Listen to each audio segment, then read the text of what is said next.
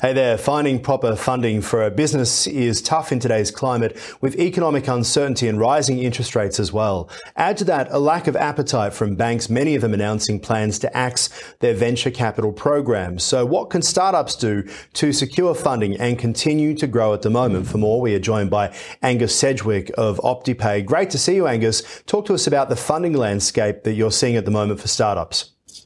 Hi, Aaron. Thank you very much for having me. It's a pleasure to be here. Yeah, you're right. It is a very difficult circumstance, economic conditions that we're currently facing. Obviously, post-COVID, the banks have tightened up their lending criteria, making it very difficult to access capital from traditional sources, and that's even harder for startup businesses. In fact, it's almost impossible unless the business owner is prepared to provide their house's equity, and even then the banks might still say no. So it is certainly a very difficult climate to access cash. So there are a few options for startup businesses, particularly to access those cash that they need to get the business going.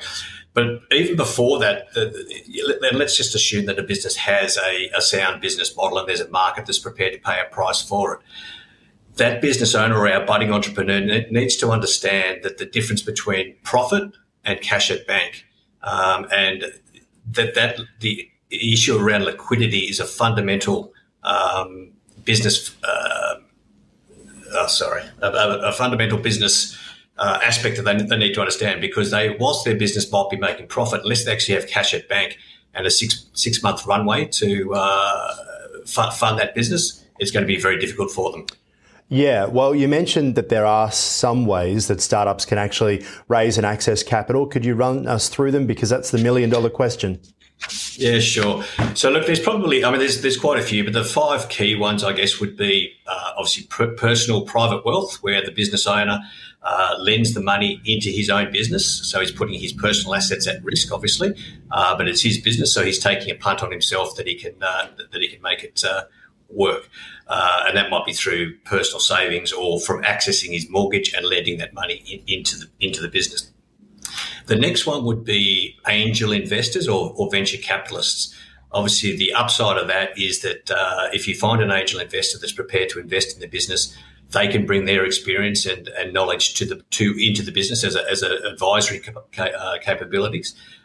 The downside is obviously you're giving up equity in your business at that very earliest stage. So, and that's probably pretty expensive equity to be giving up at that stage of your business. The next one would be a similar type concept, but it's a relatively new thing called crowdfunding, where, again, you're giving up equity in your business, but instead of to an individual investor, it's to a group, a crowd. The value of that is that you're building a community that may want to invest in your product, depending on what it is, and actually purchase and use the product and services. The next one would be looking if there are any government grants or government incentives that could be used.